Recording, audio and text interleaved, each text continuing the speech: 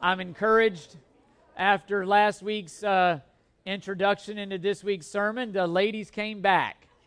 They came back. That's encouraging. That's encouraging.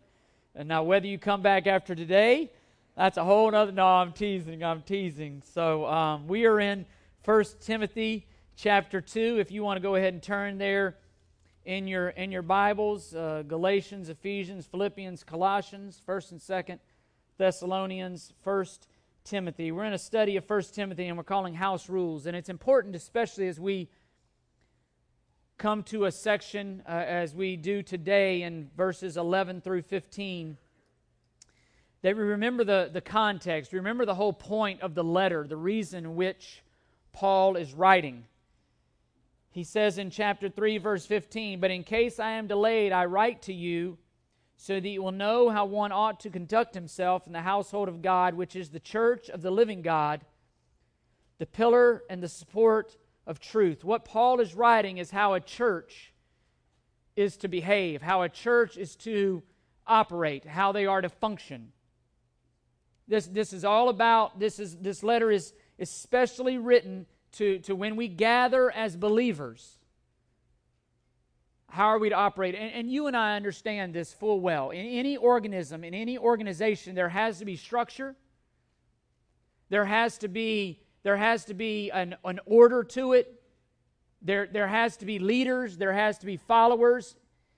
In any organization, in everything, in order for it to function, it has to be that way. And here in this passage, that's what Paul is getting at. He's giving wisdom. He's helping them operate in such a way that God would be glorified. Last week we looked at dress and specifically the dress that the ladies were adorning themselves with in that day. And we made the point that the primary focus should be on godliness. It should be on internals, not externals.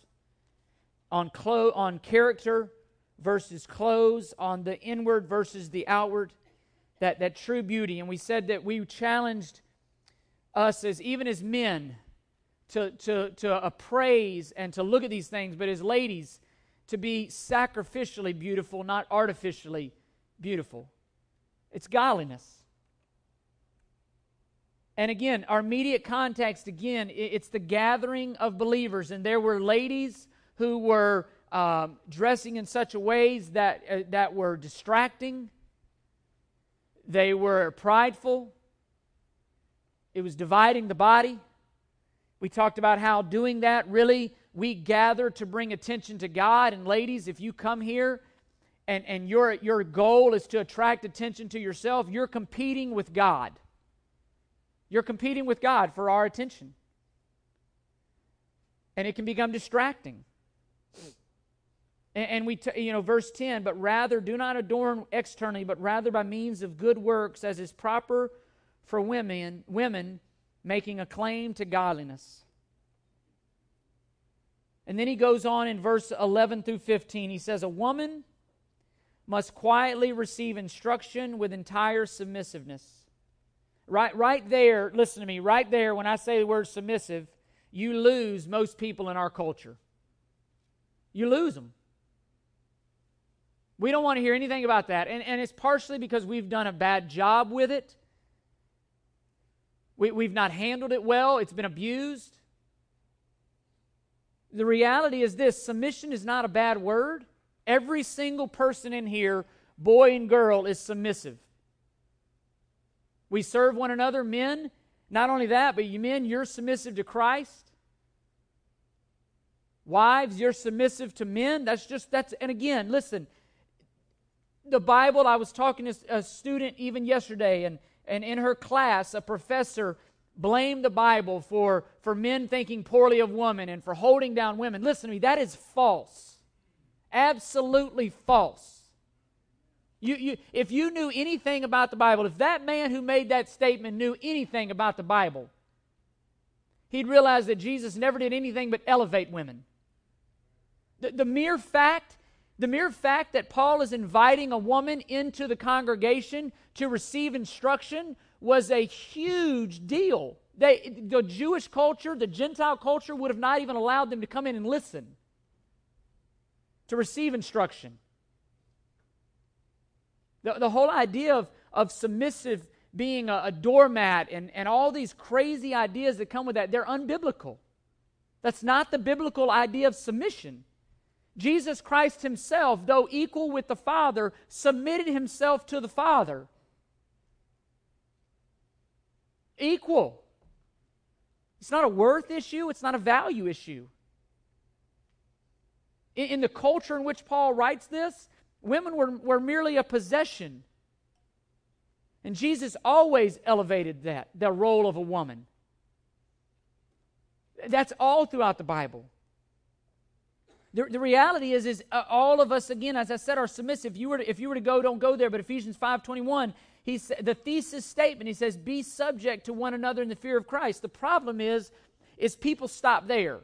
And they say, okay, we're all submissive to one another. That's called chaos. We are submissive to one another in a sense, but he goes on in verses 22 through 6:5 to give specific examples of what that looks like. Husbands submitting to Christ, wives submitting to husband, children submitting to their parents, employees and submitting to employers. That's the way the world works. In your home, parents, you don't listen to your kids in the sense of they don't tell you what to do.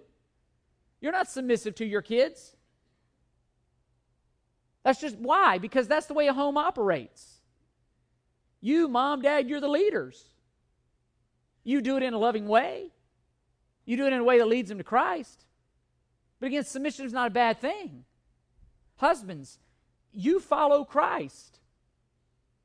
As you follow Christ, God is calling your wife to follow you. Guess who she's ultimately following if you're doing your job well? Christ. She follows you, you're going to lead her to Christ. That's exactly what Paul says in 1 Corinthians 11:1. Be imitators of me as I imitate who? Christ. Christ. So submission, this whole idea that submission is a bad thing, it is a good thing. And the reality is this, and that's why I entitled the sermon, Staying in Your God-Given Lane. God, for whatever reason, said, man, you're going to be the leader. I'm going to create a suitable helper for you. That's just the way God designed it. He didn't consult me. He didn't consult you. It's a picture. And the way I lead as a husband and the way Karen follows as a wife is a picture. It's a parable of Christ and the church. It's a picture. The way I lead my home ought to be a picture of the way that Christ leads his church. The way that I follow Christ ought to be a picture of the way that the church is following their husband, if you will, Christ. This is about how God commanded his church to operate. Whether we like it or not, he gets to call the shots. God designed it this way. And again, as we said last week, everything is about Christ. It's about God's glory and Christ's glory. The battle for us will always be, if you go back, and you can trace this, and we will in just a minute, to Genesis 1, 2, and 3. The battle is this: your wisdom or God's wisdom? My wisdom or God's wisdom? My ways or God's ways? And the fight for leadership, the battle that we face in our culture, the battle that we face in our home, the battle we as men face in leading, the battle you as women face in submitting is due to sin. It's due to the curse, in the sense of when they sinned, God said this: in pain, I'm going to multiply your pain in childbirth. And he says, women, your desire is going to be for your husband, and that's not a sexual desire. He says, but you husbands, you're going to rule your wives. Here's the problem. Here's the battle. Wives want to lead, and husbands want to be poor leaders. That's due to sin. That's one of the effects of sin. That's the curse. And that's the results that God in his wisdom is calling us to reverse in how we even act here in church, but specifically the home. Essentially reversing the curse. Showing that in Christ there's hope. This isn't about equality. This isn't about better or worse. This is about a sovereign, good, loving Father and how He chose to set up His church to operate, and also the home. And so you'll see on your handout, just to make sure we're operating on the same wavelengths here, the main point, everything we see in the Bible ultimately points back to God, His glory, and His created order and design. This is about His glory. We said it last week. You and I are not central nor the main characters in this story. And when we read the Bible, we love to think, the first thing we think about is, what does this mean about me? And that's not the best question to ask. What does this teach me about God? What does this teach me about in my relationship to God? What does this teach me on how to glorify God? It's ultimately about God. And this is ultimately about His glory and the church submitting to Him and being a picture, being lights to the world, being, again, different. If you knew the culture well that Paul wrote this, it speaks to it as well that he's calling on them not only through their dress, but through their submissiveness to be different. To be different from the culture, and in that you're being salt and light. If we don't have time, but if you looked at the culture, it screamed the total opposite of what Paul is teaching here. And he's simply saying, be different. But be different for a reason. Be different for my glory. But be different because I've commanded it. And listen, whether it's adhering your clothing to the Word, whether it's adhering your definitions of modesty, or in today's case, adhering your role to God's design. Listen, it's ultimately about God's glory. It's ultimately about His kingdom. He's the king. He gets to call the shots in His kingdom. And ultimately, it's about us submitting willingly to a loving king, to a king who submitting to that will, to His glory. To His glory. Keep that in mind. Otherwise, again, I don't want to lose you in this, and we've got to make sure we've got that down on the front end. I don't want you to hear more than I'm saying. I want you to hear what the Word of God is saying. I don't want me to get in the way with that, and I don't want you to hear more than that. So you'll see on your handout, we'll jump in. We got to jump in at some point, Chris. Let's go. Here, ready or not, here we come.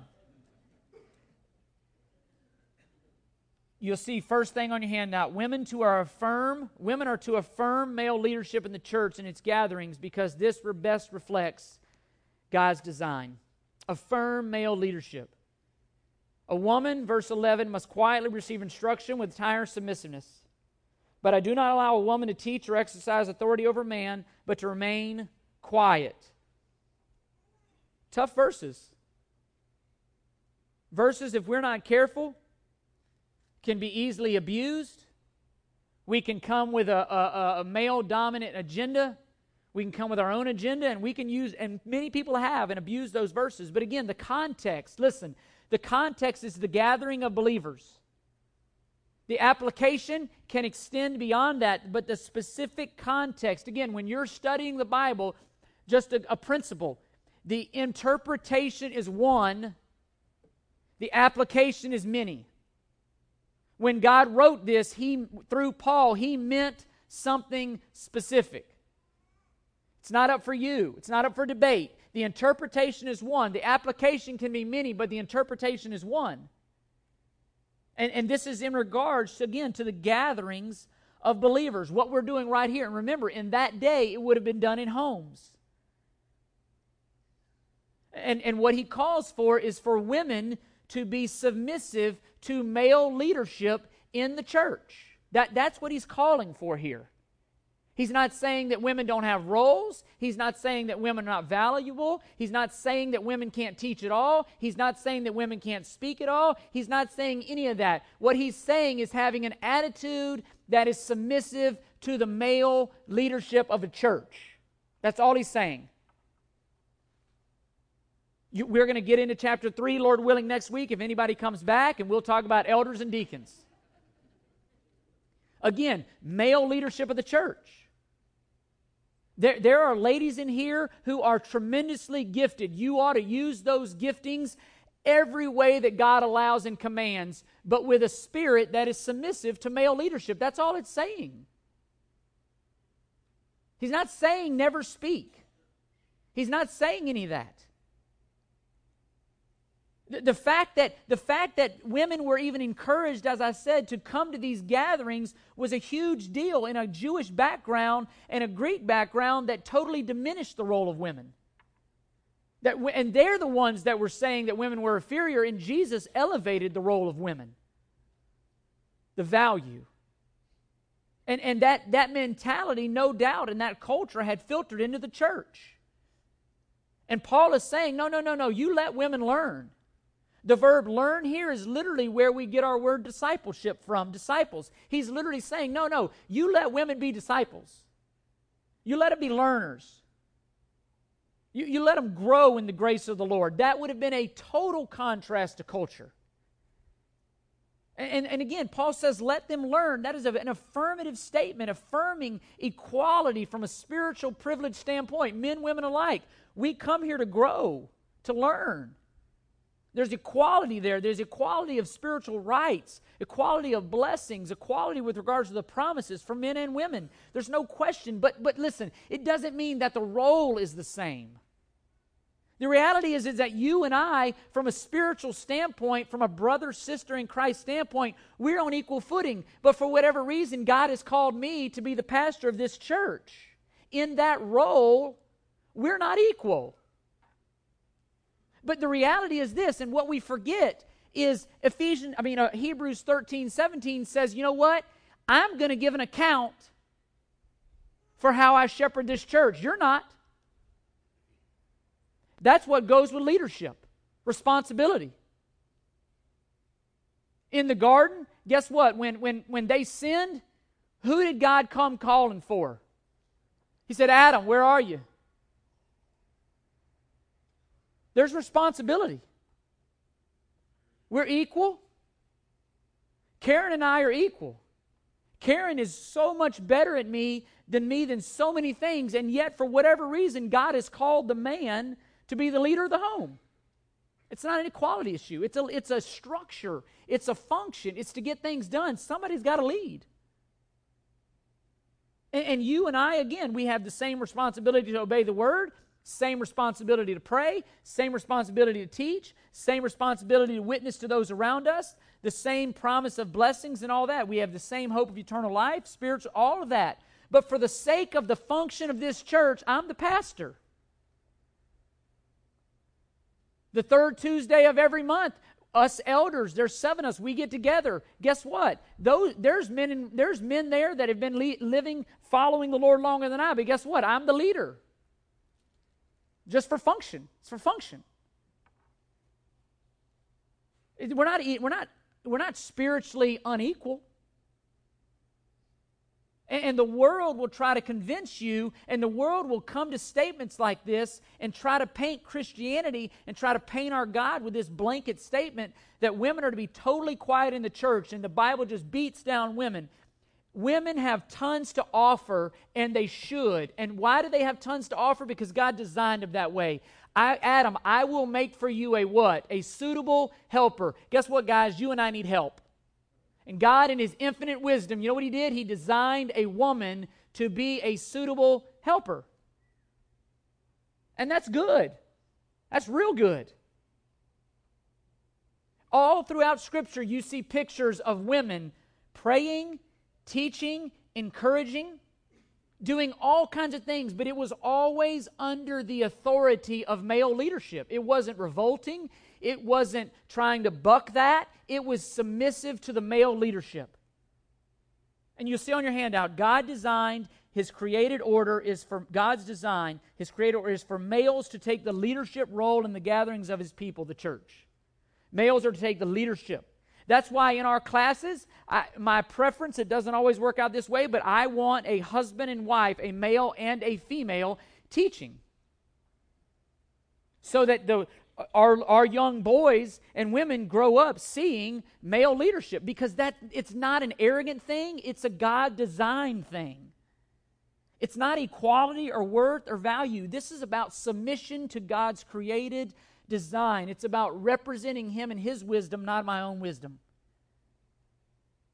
The word teach, interestingly enough, it's used over 100 times in Scripture, and only 3 occurrences does it refer to individuals versus groups. It was a group setting, and in the group setting, men are to take the leadership. Women can teach, absolutely, under the leadership of a male.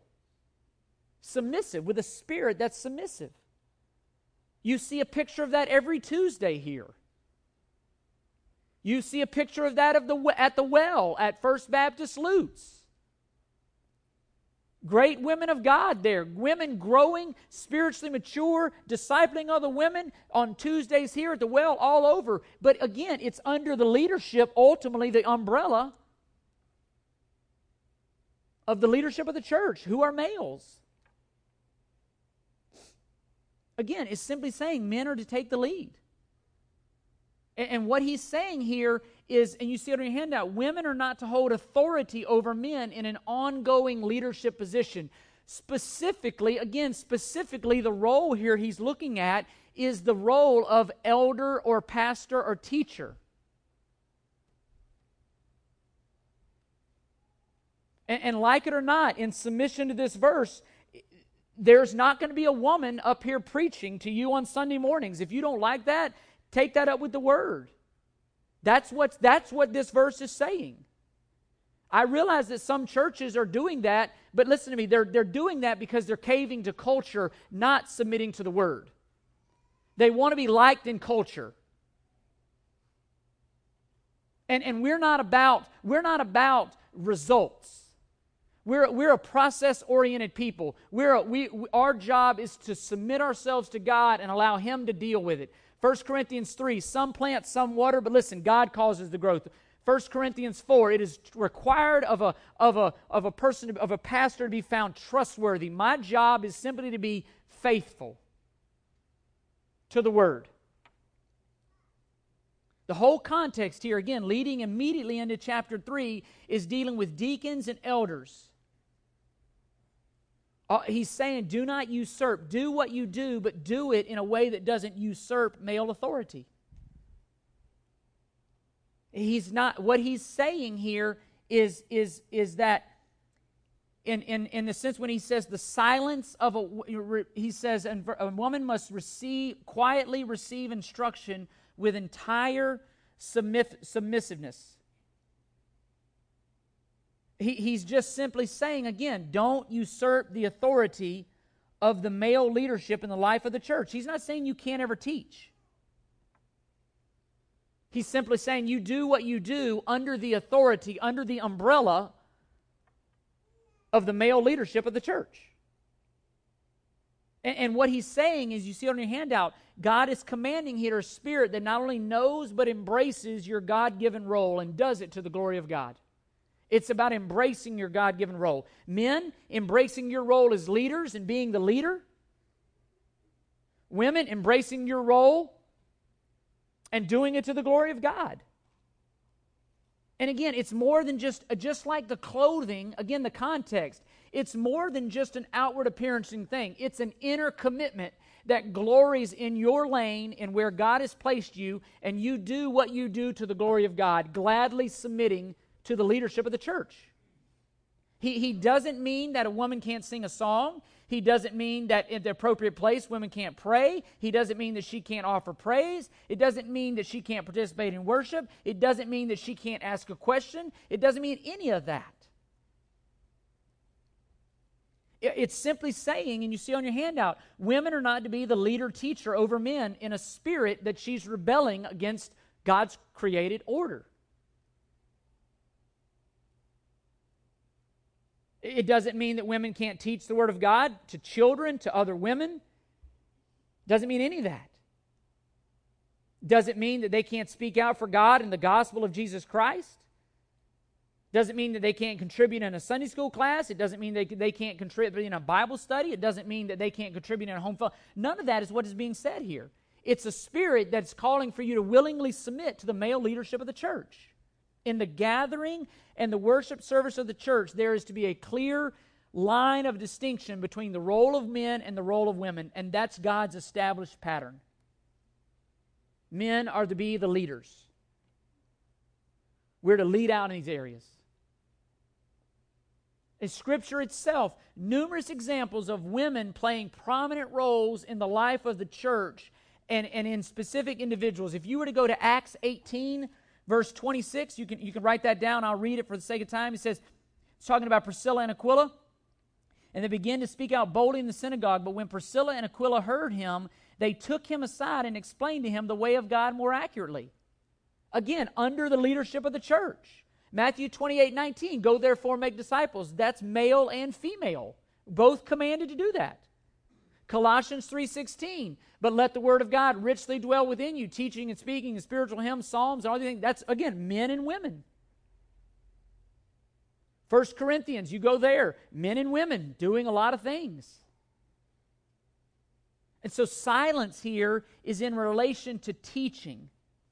And it's specifically in relation to being an elder or a pastor teacher, where you're overseeing, having shepherding of the entire flock. That's what he's saying here. He's saying you're not going to be an elder or a deacon in that sense, an elder and a teaching, to where you're standing up and you're leading the entire church. That's the context of what he's saying here. She's not to be a rebel. She's to embrace that with gladness. And again, due to the curse that we'll see in a minute, that's the battle we all face. Men leading well and women staying in their lane, if you will, and submitting to their husbands. And ladies, you have been gifted by God richly. Tremendous gifts. Use them to the glory of God. Various ways. But all he's saying is do it with a spirit that's submissive to male leadership. Do it in such a way that promotes and glorifies God and His wisdom and His ways and His glory. Our nature, if we're honest, our nature is this. We will forget, we have a tendency to forget maybe the one or two things that we're not permitted to do to the neglect of the thousands of things that we are able to do. That's part of our sin nature. You give your kids 40 things that they can do, and you tell them one thing that they can't do. Where's their focus? It's on the one thing that you can't do. And that's no different here. That's part of our sin nature. We love to rebel. We love to live according to our own wisdom.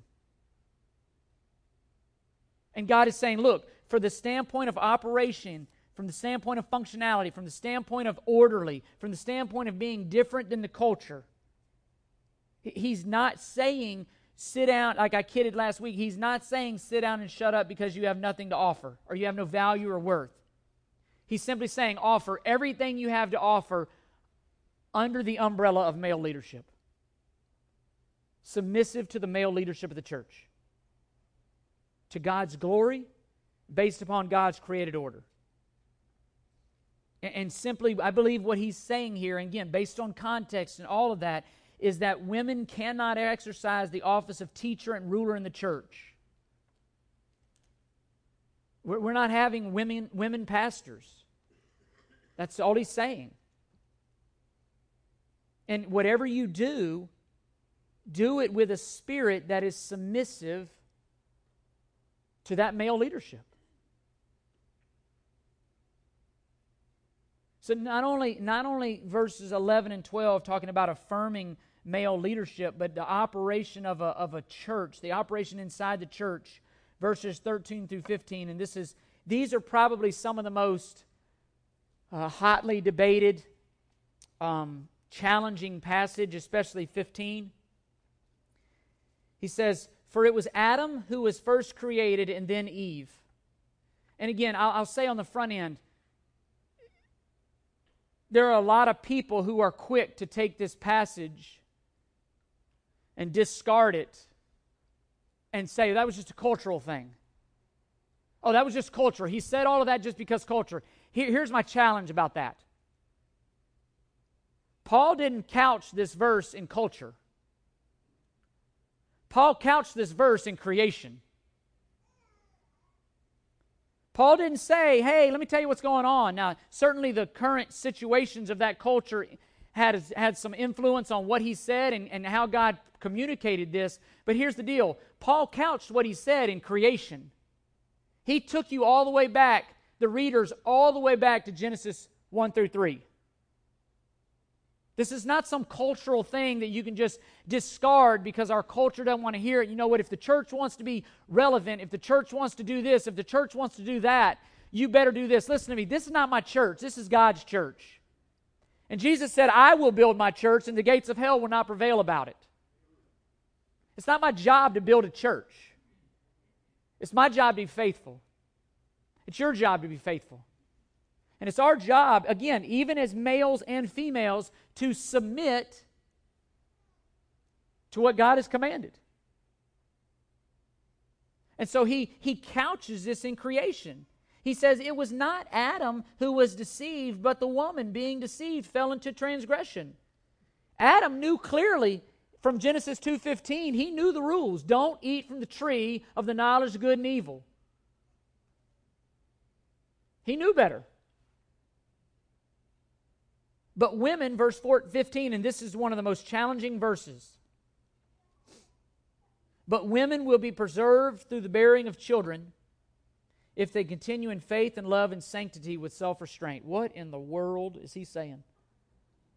And why did I pick to preach through 1 Timothy?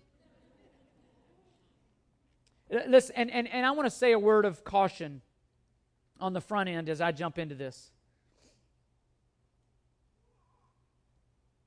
There is absolutely nothing wrong with a woman working outside the home. That's not what this is saying. Again, culture, some pastors, whatever, I don't see that in the Bible. I do see what I'm about to tell you in the Bible, but I don't see it where you're absolutely in sin if you don't hear that. What he's talking about is priority here.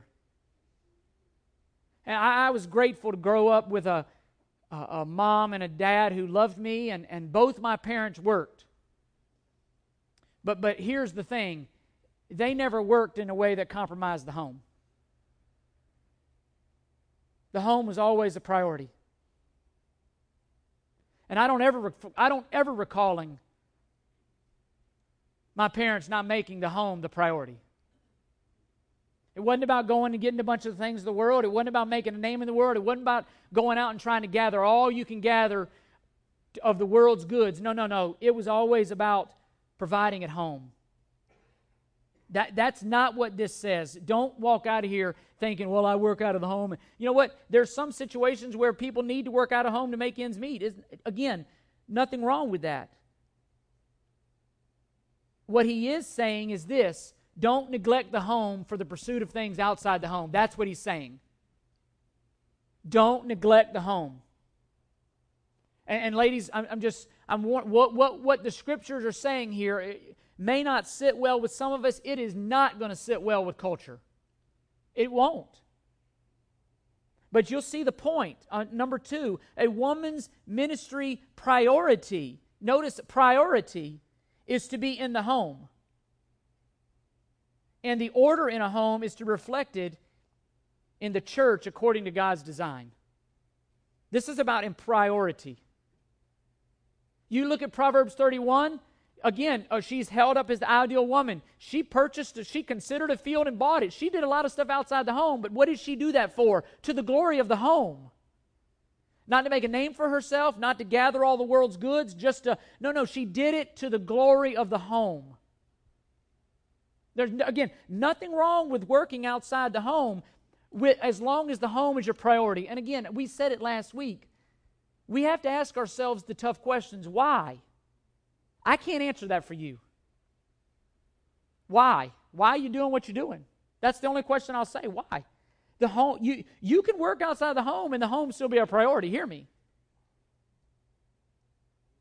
But the home is the priority.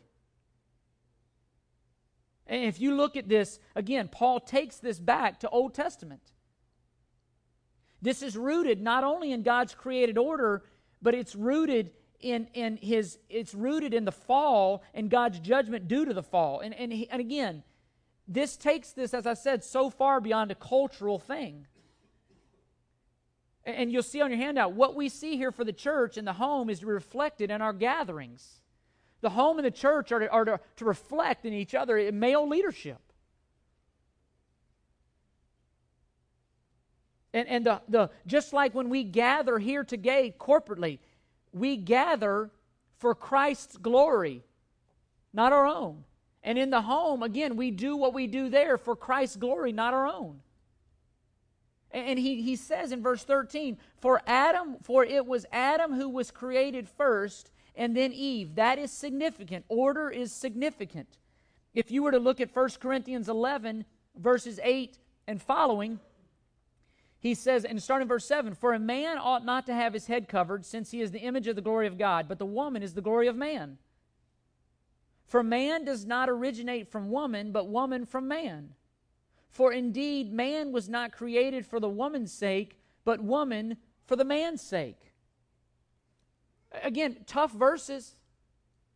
Tough verses to swallow unless you understand the character of God and you trust that He's good. Tough verses in the culture we live in. And in creation, God chose to create Adam first. And then He created a suitable helper for Adam. She was made to be His helper. She was to follow His lead. She was to live under His provision. She was to find safety and strength under His leadership. And it seems very clear what happened is Adam did not do that well, and thus Eve was deceived and ate the fruit. Okay, and it's interesting, it says, and she gave some to her husband who was with her. It wasn't like this happened while he was out working and came like, whoa, what just happened? Genesis 2:15, God said, Adam, here's the rules of the garden. Do whatever you want, but don't eat from this tree. It's pretty clear that God's desire was for Adam to tell that, explain that to his wife and lead in that way. And he failed. He failed to lead. And this goes so much deeper again than just culture. If you were to go back to Genesis chapter 3, after all this has taken place, listen to what happens. God puts a curse on the serpent, on Satan.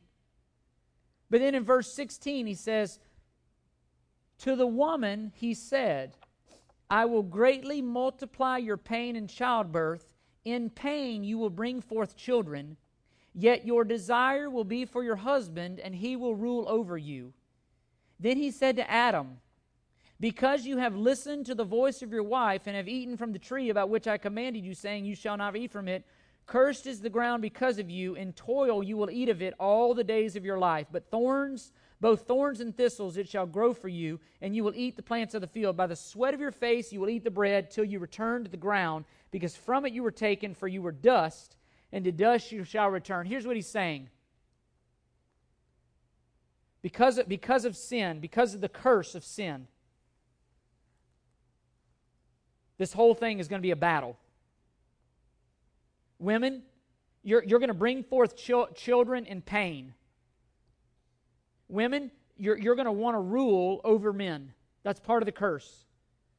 Men, you're going to lead, and you're going to lead in a bad way. You're going to respond to that in a bad way. The ground's going to fight against you. It's going to fight back. And all of this goes back to creation. Adam, you were created first. You were to lead your wife, and you failed to do that, and look what happened. And in a very real sense, the fall was the result not only of disobeying God's command, but it was also a failure for the husband to lead and for women to follow. It was a failure to follow God's designed order, the appointed role of the sexes. Woman acting independently of man. Eve assumed leadership. Adam clearly didn't step up, failed to lead.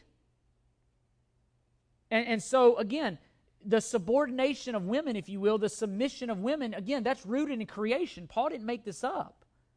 And that's the context.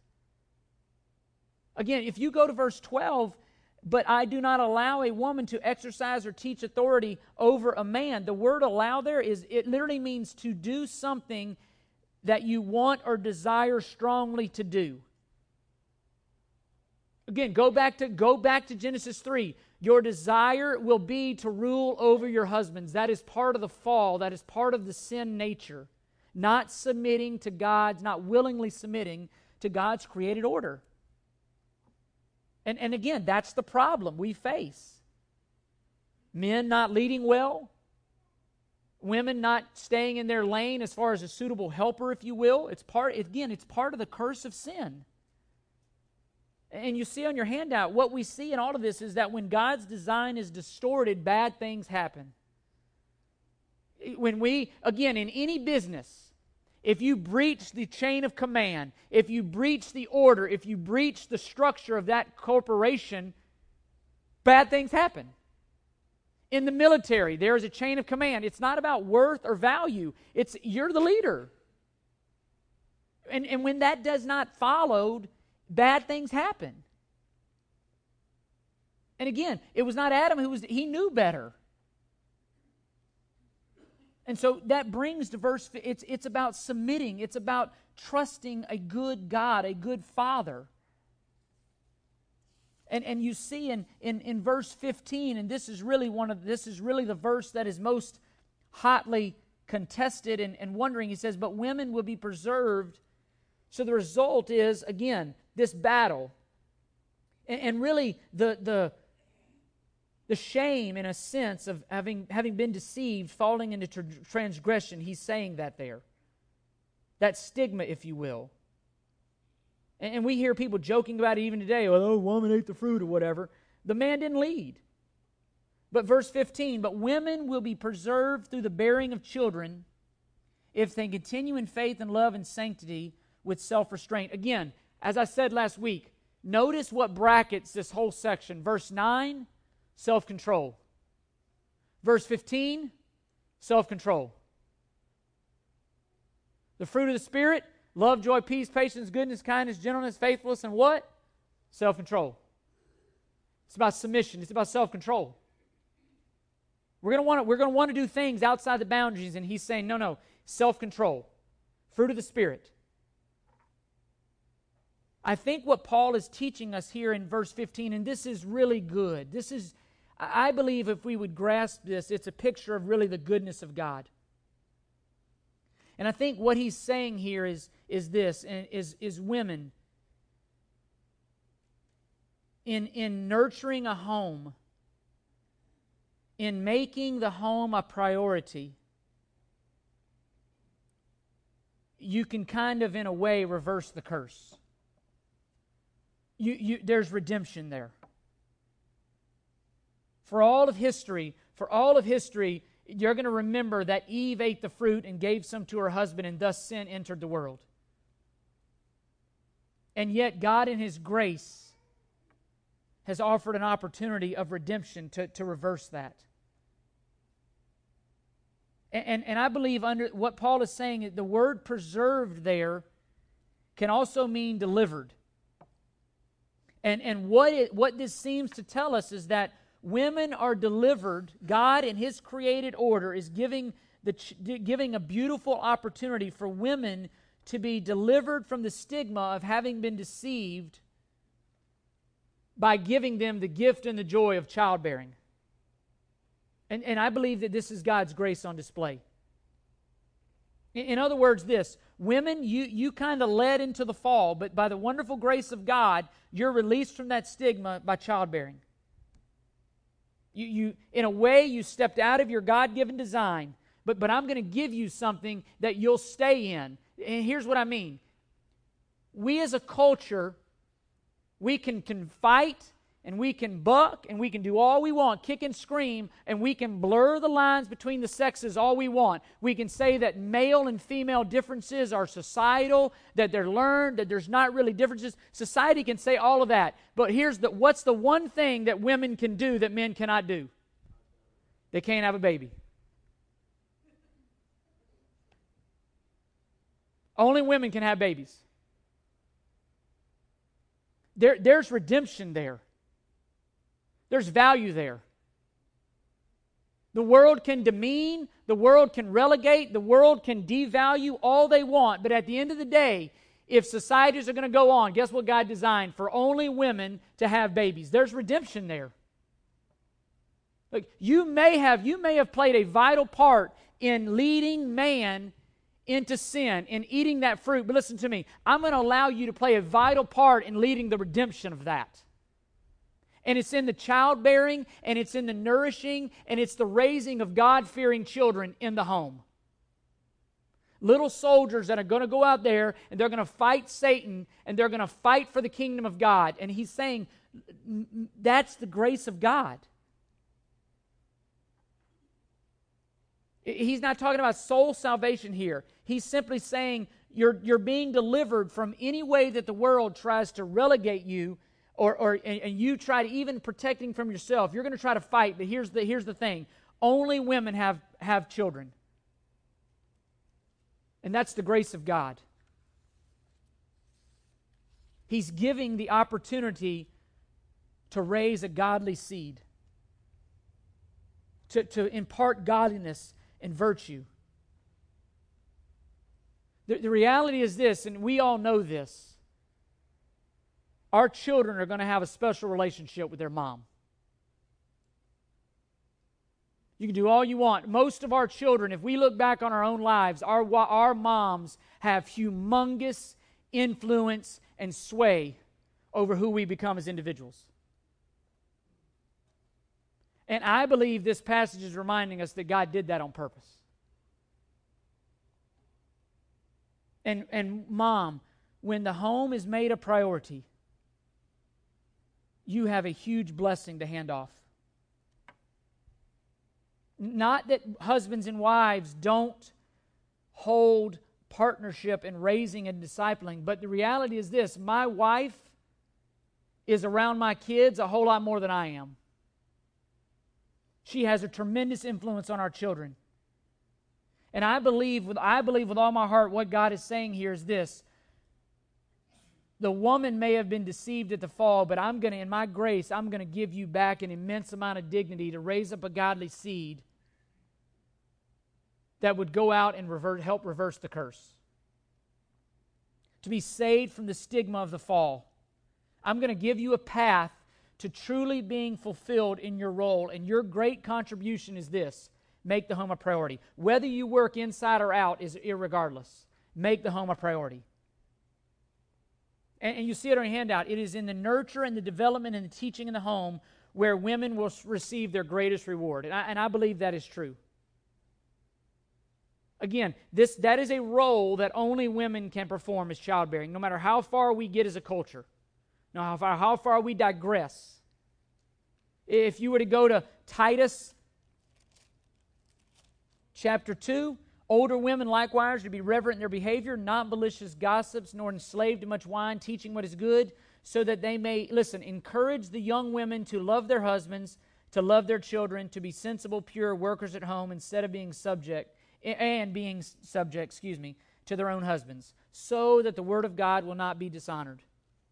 Even in the letter that we're studying now, verse 14 of chapter 5, therefore I want younger widows to get married, bear children, keep house, and give the enemy no occasion for reproach. I think God is offering women a humongous sphere of influence, and it begins in the home with your children. And the reality is this: it's obvious that God, in His wisdom and sovereignty, not all women will be mothers. Some He won't even marry. 1 Corinthians 7, He holds singleness up. But the general rule is in just like marriage is generally, Peter calls it the grace of life, motherhood is an opportunity for women to find their truest, greatest reward. And the pain of childbearing was the punishment of the sin, and every time ladies have a child and there's pain associated with that, there's a reminder of sin. And yet, as you raise these little ones and you push them toward God and you see them grow up in godliness and Christ-likeness, there's redemption from sin. There's the reality of knowing, Romans 5:20, guess what? Where sin abounded, grace much more abounded. And all he is saying, and you see it on your handout, that women by faith are going to have to accept their God-given roles. And their primary focus is not to lead in the church, but to raise a godly seed and the focus on their home.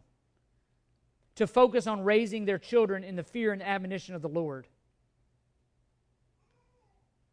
And guys, I'm not saying, again, that the women cannot work or anything like that. I'm simply saying I believe the Scriptures say, make the home a priority.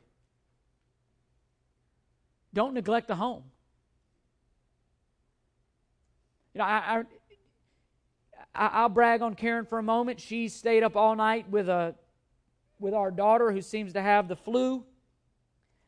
And it was interesting that of all nights, it would be last night, because I wrote this down just to brag on her for a moment, to encourage. Just when we got married, Karen had a very, very successful career. She had a very, very good job with the county and the Hillsborough County Schools. She was very good at it. It was very rewarding. She had roles throughout the county. She would never tell you that, but she was very respected, highly regarded among her peers. She was as good as it got with regards to her job in this county. She made more money than I did. She provided more income than I did. She was way more successful than me. I mean, I don't mean this. She, because of some circumstances, she started her career before I did. Let's just say that. She was down the road a little bit further than I was. We'll leave it at that. And she laid every single bit of that down for Bradley and Sarah Grace to honor God. I'm not saying, listen, don't hear me say this. I'm just using an example. You don't have to do that. That was the path that Karen and I chose. It was not easy. It was very hard. Less worldly praise. No paycheck. No accolades. No rewards. Oftentimes doing what she does, again, nobody noticed. I did not know until I woke up this morning what went on last night. That's just the kind of wife she is. She slept on the couch with Sarah Grace all night so I could rest. But here's all I'm saying. We had numerous conversations of how tough it was personally, how tough it was emotionally, how tough it was psychologically. She was very qualified. She was very trained. She felt very, very good at what she did and laid all that down to do something that she felt unqualified to do, which most moms, you bring that kid home and we're like, what in the world have I done? She laid it all down. Because she wanted to make the home a priority. And again, that was the path we took. I'm not diminishing anything that anybody else chooses. I don't choose your path and you don't choose my path in that regard. But the win is two kids who are growing in the Lord. The win is a home that loves the Lord. The win is God being glorified in our home. And listen to me. I can have all the seminary degrees I have. You know who sets the pace with that? My wife. My wife. She sets the pace with that. It's not always easy. Our home is what it is today because of Karen Basham. Because she makes the home a priority. And all I'm saying is we got to ask ourselves the hard questions, the why questions. Again, it's not about, our path. I cannot stress that enough. I share that, and I'm not trying to say we're right in doing that. That was simply our path. And God has blessed us with the financial means and the ability to make the choices where we make it work. This church is extremely generous to me so that we can make it work. Some of us aren't in that situation. Again, I had a mom and a dad that both worked, but the home was always a priority. That's all I'm saying. No matter what it looks like in your life,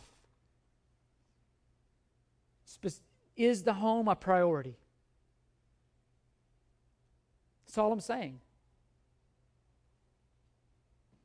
And I want us to be a church that fights through the tendency to just set things aside. Are these tough lessons to hear? Absolutely. Are they countercultural? Absolutely. Are they counter to our flesh? Absolutely. But are they God-glorifying? Absolutely. And I want to, you'll see on your handout real quick, I want us to ask ourselves some tough questions as we walk out of here. As you evaluate your life, as the Holy Spirit takes these messages and sifts through your life, and I don't know all the ins and outs about your life, but the Holy Spirit does, I want to ask a couple questions here. And the first one is this: what is my attitude towards Scripture? Is it compliant? Does it have a desire to be compliant, or is it defiant? Do you come to the Word wanting to submit, or do you come kicking and screaming and fighting typically?